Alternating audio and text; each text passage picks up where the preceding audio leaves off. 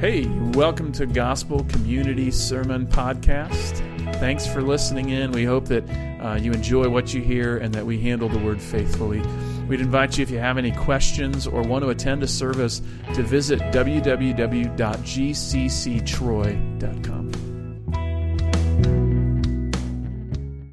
I don't know if you've ever seen this before. Have you ever seen a politician talk about their faith?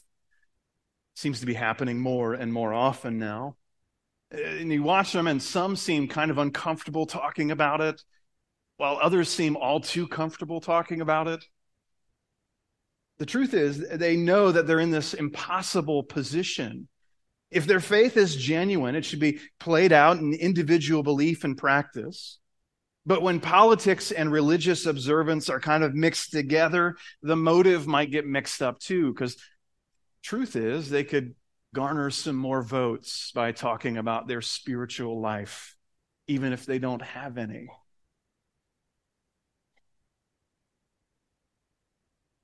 I watched once as a politician spoke at a religious gathering about his prayer life. I have to say it was odd and awkward to watch this man talking about his prayer life, and he's kind of gaining some political advantage in the midst of it. And yet, all of us who were gathered there wanted to talk about Jesus. We kind of do this thing where we mix politics and religion, and we really don't get a pure sense of either one. It's not true politics, and it's not true religion. It's a mixture of both things. And we've had this kind of love-hate relationship with it all. See, what it draws to the surface for me as I was thinking about this week is it makes sure that we can mix good things. We can take something good like prayer or giving or fasting, and we can kind of manipulate it for our own selfish purpose, can't we? And it's not just politicians who do this. I confess that I'm subject to this morning. I can manipulate spiritual things for my own betterment and well-being. You can manipulate spiritual things for your own sake, can't you, this morning? It's open to us all. We all can take spiritual things and traffic in those spiritual things without a true submission to the lordship of Jesus. And I want to tune our hearts into this because I think Jesus tunes our hearts into this. See, here's our big idea this morning. Public and private piety can reveal the state of the heart. Public and private piety can reveal the state of your heart and my heart. What we are in public, if it's different from what we are in private, reveals something about the nature of who we are. And what we are in private, if it's not played out publicly, also can reveal something about who we are. I think Jesus moves through this, and he does this kind of thing where he uses a formula, and we'll talk about that here in a second, kind of a way of talking about things. He's using the same language in repetition. And I think when we talk about this morning, we're going to talk about the wrong way of doing things, the correction that Jesus provides, and the ultimate outcome. Now, you can see we got all kinds of verses listed there. I promise we'll try not to make this too confusing, but I want to highlight something about the structure of our passage. I'm just going to invite you, whether it's on your cell phone or in a Bible this morning, to kind of look at this with me, because I want to highlight something about what Jesus is saying and the way he's speaking. See, what happens is sometimes we forget as we're reading these accounts that these were publicly spoken things. Whether it be an epistle or a sermon like this from Jesus, these things were meant to be heard rather than read. And so oftentimes what a speaker would do is he would use the same wording, the same phrasing to kind of tune your ear into something that he wanted to emphasize. Now notice what Jesus is doing here in the Sermon on the Mount. He is giving us a formula, as it were. Starts off with this activity. He says, when you, and if you go to the next slide there, Dan, it's going to be on there for us. He says, when you do X, as the hypocrites do, there's an action that's there. And then he gives a purpose or a motive that they may be seen or something else. And then finally, there's this statement that they have received their reward in full in some translations. And then he goes on and he corrects the action. He says, but when you pray or when you give or when you fast, and then he corrects it. And then he says at the end, your Father who sees in secret will reward you. See, Jesus is showing us this kind of formula this morning. And what I want to do is kind of chop up the formula. We're going to talk about those first section, when you, as the hypocrites do, so that they might, and they have received their reward in full. We're going to talk about that as the wrong action. And then we're going to focus in on those corrected actions in the second point this morning. See, the truth is, this morning we're hopping into a sermon in the middle of the sermon. And so it might not make as much sense if we just kind of pull it out of its context. But I want to talk a little bit about what's been happening in this most famous of Jesus' sermons, in the Sermon on the Mount. He started off with the Beatitudes, right? Matthew 5, 1 through 11. Blessed are those. He declares blessing on the poor in spirit, on those who mourn, on the meek. And what he's doing is Jesus is saying, because I'm here, those who were formerly marginalized, those who were formerly off on the edges of society, now are in God's blessing. Now they're brought into the inner circle because I'm present. I will provide a way, a means. And then in verses 13 through 16, he calls for us to be a city on a hill, or to be salty. Not salty like, bitter, angry. Salty as in effective, as in doing the work that God has set before us. And he says in chapter 5, verse 17, he says, I did not come to abolish the law, but to fulfill it.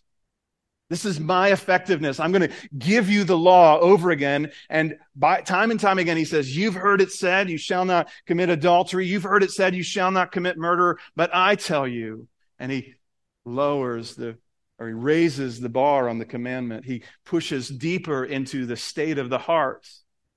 See, this is Jesus' sermon so far. And when he turns to Matthew chapter 6, not that Jesus had a manuscript, that was the book of Matthew, but when we turn to Matthew 6, we hit this point in Jesus' sermon where he's going to turn to common everyday practices. And he's going to use those common everyday practices to highlight something specific. We go back into Matthew 5, there's these two statements that Jesus makes. Matthew 5:18, he says, or Matthew 5:20, I believe. He says, unless your righteousness exceeds that of the scribes and Pharisees, you will not see the kingdom of heaven. He concludes that section. He says, you therefore must be perfect as your heavenly Father is perfect. What's the upshot of that? No one can fulfill God's law. Nobody can. We need grace and mercy from Christ. So when we turn to this section in Matthew 6, Jesus is saying, how do you give? How do you pray? How do you fast? With this orientation to say, we need righteousness. Let's dig in this morning. Let's talk about the wrong way that Jesus highlights. Now, I'm going to read these verses, and we're going to start in verse 2, and we're going to go to verse 5, verse 7, and verse 16. Look what he says. He says, verse 2, thus when you give to the needy, sound no trumpet before you, as the hypocrites do in the synagogues and in the streets, that they may be praised by others.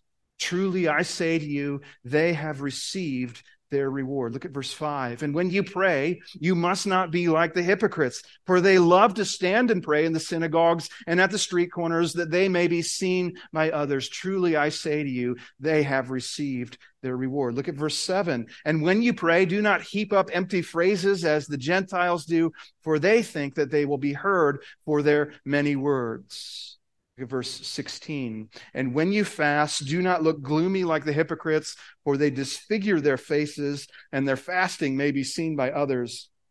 Truly I say to you, they have received their reward. Now let's take a look at what Jesus says across these 3 or 4 examples. First, the activity. He says, when you, and he starts off with this statement about giving to the needy in verse 2. When you give to the needy, sound no trumpet before you, as the hypocrites do in the synagogues. Now, what is happening here? We don't really know. I don't really think there's a trumpet player following these Pharisees or hypocrites around. Probably what's happening, I think Blomberg had highlighted this, that when you drop the coin in the coffer, it made this extra clunk to it. It was drawing attention to those people who were giving. We don't really know. But what Jesus is highlighting is that they're giving in this kind of showy way. We see this again in verse 5. When you pray, you must not be like the hypocrites, for they love to stand and pray in the synagogues and at the street corners. These people are standing and praying out loud for everyone to hear them. Third example in verse 16, when you fast, do not look gloomy like the hypocrites, for they disfigure their faces that their fasting may be seen by others. They just intentionally try to look miserable in front of others. See, the activity that's described here is Jesus is saying there's a public nature to all of these things that these hypocrites are doing. In all of these examples, Jesus highlights a public preoccupation. These hypocrites give with trumpets. They pray aloud on street corners, and they fast with disfigured faces, and they are fundamentally about being noticed. In fact, that's what Jesus points out in each instance, that their goal is that they might be seen. That's what follows on the heels of all these things, right? He says that they may be praised by others in verse 2. And then in verse 5, that they may be seen by others. And then in verse 16, that their fasting may be seen by others. See, Jesus looks beyond the exterior behavior and sees the interior motive. It's not new to us, is it? Remember when Samuel the prophet goes and looks for a king to replace King Saul? And he goes to the house of Jesse and he asks for his first son, who's tall and handsome and ruddy. And the Lord says to him, man looks at the outward appearance, but God looks at the heart, right? God sees beyond the exterior things. God sees beyond these external realities, and he sees the internal realities of our hearts. Jesus is highlighting that here.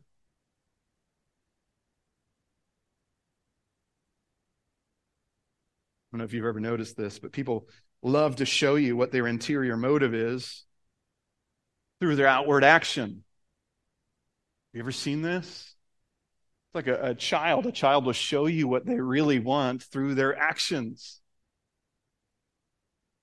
I just have noticed, my wife and I have talked about how many times we can see couples that we love where one of the spouses will start to look good. They'll lose weight. They'll do whatever. And then the affair is just right around the corner. People will show you their desires through their actions. And if we pay attention, we'll see that. Now, we can't always jump to the conclusion and say, because you did X, we know this is coming. But sometimes our hearts want what they want, and they show us even before we get them exactly what we want.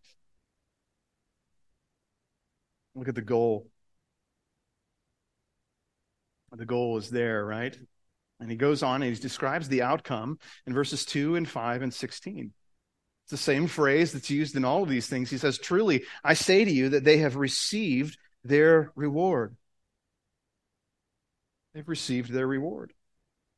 Jesus does this from time to time. He highlights something, and he uses language to highlight this. He says, truly, I say to you. In fact, it's used some 28 times here in the book of Matthew, 3 times in our passage this morning. It's this way of highlighting the importance of what he's saying. Jesus is saying, truly, like, pay attention. Truly, I'm saying to you, this person has received their reward. There's no more reward coming to these people for these supposedly righteous actions. They're giving, they're praying, they're fasting. It's not going to lead to any kind of future benefit from them.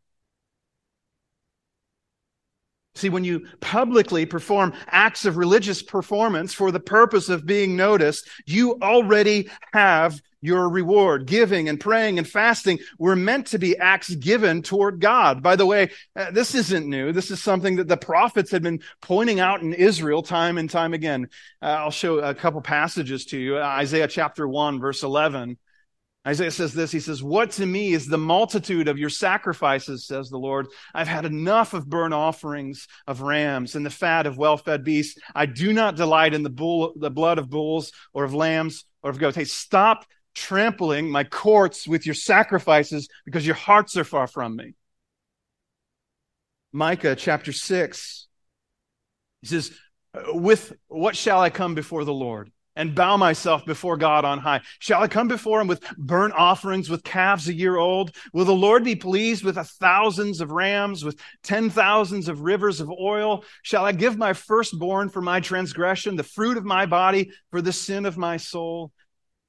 He has told you, O man, what is good. And what does the Lord require of you but to do justice and to love kindness and to walk humbly with your God? God's not pleased with all of these sacrifices. It's not just the outward conformity. You see, the point is so often made by the prophets, the point is that God wasn't pleased with blind religious observance. He wanted earnest engagement, not ritualistic religion. This is what Jesus is talking about here. So we see this and we say, it's possible. It's possible for us to use good actions for sinful purposes. Consider this. It's possible for us to use religious activity for sinful ends. There's no action this morning that is inherently righteous. There are actions that are inherently sinful, right? You cannot have an affair to the glory of God. You cannot get drunk to the glory of God. You can't do it. There are things that would seem like they're good, righteous actions that we would think if we just did them, they would kind of garner faith or garner merit with God. If we just prayed more, if we read the Bible more, if we gave more to the poor, if we did this or that or the other thing, it would seem like it just earned favor for us. It earned points with God. Paul says something interesting in Romans chapter 14. He's having this discussion about whether we should eat meat sacrificed to idols. Kind of a confusing topic for the day. We know because Paul brings it up in a couple different letters in a couple different places. But in Romans chapter 14, verse 23, he gives us this principle. And he says, for whatever does not proceed from faith is sin. You and I, we love to do this thing where we define sin just based on what the action is. This action is sinful, and this action is righteous. But I think what Jesus is orienting us toward today, that we can do right actions for wrong reasons because we don't have faith. See, my sinful heart can use prayer for its sinful purpose. James warns us of this in James 4. He says, you ask and you do not receive because you ask with wrong motive, right? And Jeremiah says that our hearts are deceitfully wicked. So it bears reason that you and I could actually do right things with deceitfully wicked intentions. John Bunyan, who I always confuse with Paul Bunyan, and those are two very different people, right? One real and one not. John Bunyan, he said this, he said, there's enough sin in my best prayer to damn the whole world. See, the point is that the act itself does not make it acceptable to God. There are nuns and priests and pastors who sin. The history of the popes is not one of constant purity and righteousness. Our seemingly outward dedication to righteous things doesn't mean they are righteous before God inherently. And Jesus is drawing our attention to the spiritual direction of our actions. Our prayers lifted up to heaven where they become a spiritual aroma in the nostril of God? Or are they self-terminating on my desires and my wants so that they hit the ceiling and bounce back down? See, Jesus tells us that religious actions are not inherently pleasing to God. See, if we're here this morning to hear about how not to pray, this is textbook, isn't it? If we're going to talk about how not to pray, this is the thing we should avoid most, right? If we are not to pray well, we should do so with selfish intention. We should tell everyone about our prayer life. We should publicly make spectacle of ourselves in prayer. We should do so with self-righteous intentions. But notice that Jesus gives us some remedies here. He gives us the correction in verses 3 and 6 and 9 and 17. Look at verse 3.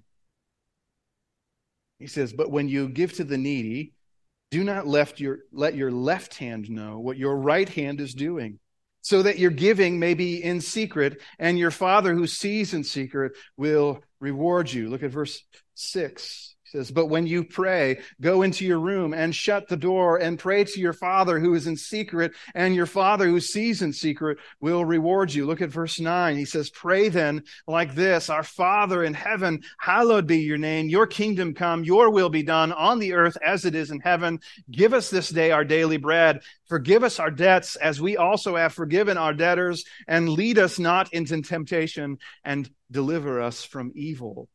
And then in verse 17, but when you fast, anoint your head and wash your face, that your fasting may not be seen by others, but by your Father who is in secret, and your Father who sees in secret will reward you. Notice the activity. He says, but when you give, but when you pray, but when you fast. See, Jesus calls for drastic change of action. Don't let your left hand know what your right hand is doing. Go into your closet and pray in your room in verse 6. In verse 17, when you fast, wash your face. That's extreme, isn't it? For all you teenage boys out there, that is extreme. I'm not sure we understand how strange these things would have sounded to Jesus' audience. I'm not sure we understand the culture that it was in this first century for people to just make displays of their righteousness. We have an example in Luke chapter 18 where Jesus tells a story of a Pharisee and a tax collector, and the Pharisee stands up and he says, Lord, I thank you that I'm not like this guy.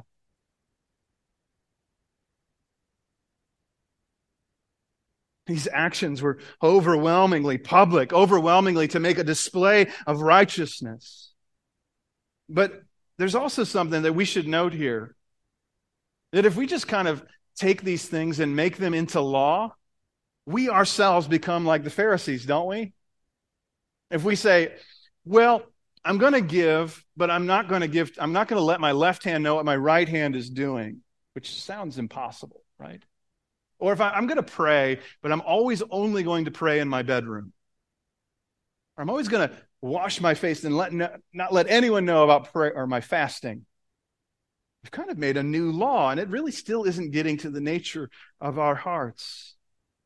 See, being secretive in your giving doesn't mean your motives are right, or praying in your closet doesn't make your prayer righteous. Washing your face when fasting doesn't necessarily mean you're doing it correctly.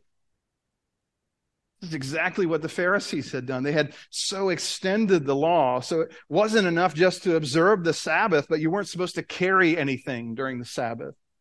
They were convinced that the way in which they observed the law was the key to their righteousness. And so Jesus critiques them. He says things like, they preach, but they don't practice. He says that they washed the outside of the cup, but inside the cup was still full of filthiness and greed. So what are these solutions that Jesus gives? What do they have in common? Notice again that what was commonly public is now to be made private. Jesus speaks of God seeing in secret in verse 4, so that your giving may be in secret. Verse 6, but when you pray, go into your room and shut the door and pray to your Father who is in secret. In verse 18, that your fasting may not be seen by others. If God sees the secret things we do, our faithful observant doesn't need to be done in front of others. Giving is to be secretive. Prayer is to be personal. Fasting is to be hidden. Jesus wants to take religious observance away from being intentionally public. I heard a story recently. A man was a janitor at a church for years upon years upon years, and he faithfully served his congregation. And when they called up, I think they called him up to give him an award when he retired, and he was so upset because he thought that it took away from his eternal reward to get public acclaim. I think that's also a misunderstanding, right? We can pray in public. We can honor others in public. We can do all of these things. We have to be aware of the intentional, sinful notions of our hearts, don't we? See, the key this morning of what Jesus is talking about is to be Godward and not gaudy. I'm not much for a style kind of person, right? But you all know what I say when we talk about gaudy things, like the person who just likes things that are showy. that are kind of overblown. What we want is we want a pattern of religious prayer observance that is Godward and not gaudy. Our prayer is this conversation with God, and in some sense, other people don't always need to hear about how we relate to the Lord. It's this conversation with God that's pouring out our concerns and our desires. It helps us square our hearts with God's. But if our prayer kind of turns selfish, it puts everything on its head, doesn't it? We want to show off our self-righteousness. We're no longer a person in need. We're a person who's figured it out. A person who can stand in front of others and talk about how righteous and holy we are. At least we can give that display off to others, can't we? See, there's one more part of Jesus' equation that he gives to us, and this idea of the outcome. Look at what he says here in verse 4. So that your giving may be in secret, and your Father who sees in secret will reward you. See, Jesus holds out these two different rewards, doesn't he? There are those who, because of their patterns of giving and prayer and fasting, they already have their reward. But there's also this reward that's given to those who are faithful. Jesus describes it in verse 4 and 6 and 18. Your Father who sees in secret will reward you. And we've kind of ignored this section. It's kind of the elephant in the room of this text. This prayer that Jesus gives us in verses 9 through 13. Look at how Jesus tells us to pray. Specifically, verses 11 and 12 and 13. He says, give us this day our daily bread. Forgive us our debts as we also have forgiven our debtors. Lead us not in temptation, but deliver us from evil. This person who prays this prayer is oriented toward their spiritual need, not their spiritual accomplishment. They see themselves as needy for bread that only God can provide, needy for forgiveness that they cannot earn and only God can provide, needy for protection from the things which they can't endure in verse 13. And then verse 14 and 15, Jesus does this little teaching on forgiveness, and it's confusing because sometimes we feel like, well, why is that even there? I don't understand how this fits in what Jesus is saying. He says, for if you forgive others their trespasses, your heavenly Father will also forgive you. But if you do not forgive others their trespasses, neither will your Father forgive your trespasses, right? If you are forgiven, you will forgive. If you are unforgiven, you will withhold forgiveness. By the way, this isn't the only time that Jesus makes this statement. He says it again in Matthew 18. What's he hinting at here?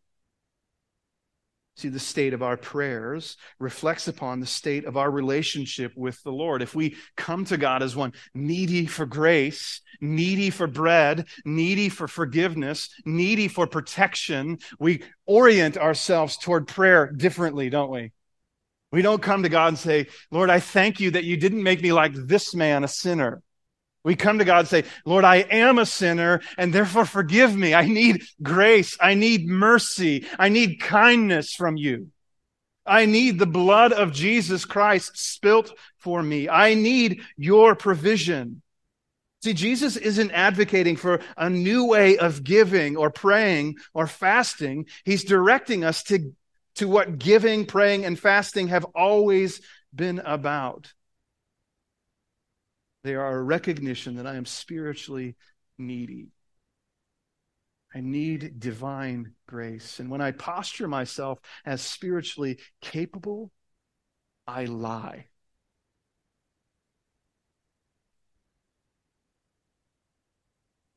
There's a story in Luke chapter 5. Where Jesus calls Levi, also known as Matthew, the author of our book this morning, he calls him to come and follow him. And so what happens is Levi leaves everything behind and he picks up and follows Jesus. And he hosts this kind of banquet for all of these tax collectors and sinners. And what happens then is that these Pharisees walk by or are present somehow, and they see Jesus eating with this kind of group of people. And they ask, why does Jesus eat with tax collectors and sinners? I love what Jesus says in response in Luke chapter 5:31. Those who are well have no need of a physician, but those who are sick. I have not come to call the righteous, but sinners to repentance. Just pause for a moment. Just unpack exactly what Jesus is saying. He's saying, I didn't come for righteous people. I came for those who knew they weren't righteous. Which, by the way, is all of us, right? Paul says it with such clarity. He says, all have sinned and fall short of the glory of God. And Jesus comes and in the fullness of deity, in the fullness of his mankindness, of his humanness, and he lives a perfect, flawless life for 33 years, and he goes to Calvary and lays down his life so that he might save needy men and women, men who need a physician, women who need a physician like you and I. See, what I think Jesus is advocating for is not that we just kind of do this new pattern of giving or of praying or of fasting. What Jesus is advocating for is that we recognize our neediness in giving and praying and fasting. We say, I'm not righteous. And that I embrace new patterns based upon my need of forgiveness, as he prays there in verse 12. See, my statement to us this morning is that you and I'm going to call you to pray like a sinner. To pray like you are someone who has violated the righteousness of God. Those who view themselves as saints, pray like God owes them. Ever see that?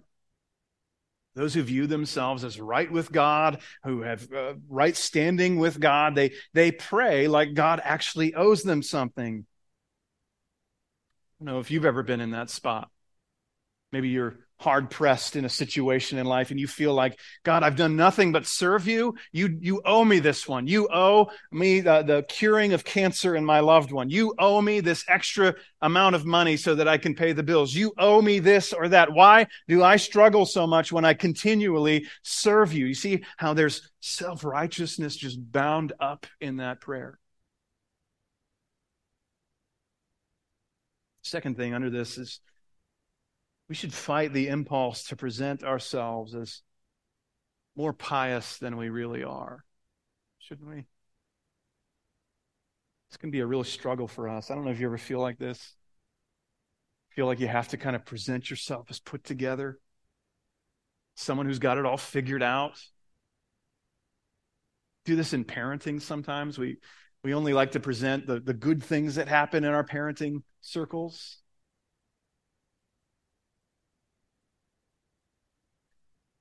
Like the social media version of our life, right? We get to select and choose which parts we're going to let people see. And we get really selective about how exactly we're going to present ourselves. It's kind of a 21st century version of what's happening here in Matthew chapter 6.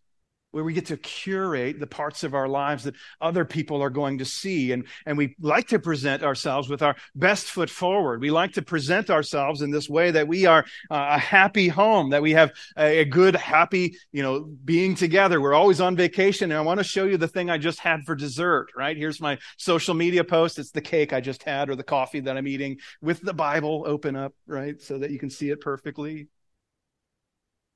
We love to curate our image. Let me ask you, how do you curate your image to make yourself look more righteous than you really are? Let's fight the impulse to present ourselves as more pious than we are by boasting in our weakness. Isn't that what Paul talked about? Boast in my weaknesses. I'll tell you how stupid I am, all the foolish things that I've done, and yet God has been gracious and kind to me despite those things. I love when we When I was in college, they would bring in these speakers and they would introduce them, and they'd say, so-and-so is from such and such Baptist church. It was always a Baptist church, right? Such and such Baptist church, which has 3,000 members, and it's da-da-da-da-da. And it would like list off the litany of his resume. They've never invited me to speak, but I wondered if I could write my own resume, right? Jason Bradshaw graduated with a 2.3 GPA from Cedarville University. He sometimes pays for gas and forgets to pump it. He's a genuine moron. What if we boasted in our weakness? What if we said, God is undeservedly gracious to me? What if we prayed like those who were in need of constant, fresh grace from God every morning?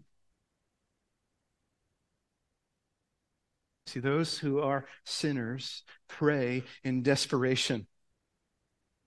When we understand that grace is for the undeserving, we should pray with a kind of urgency. Because I can't handle it on my own.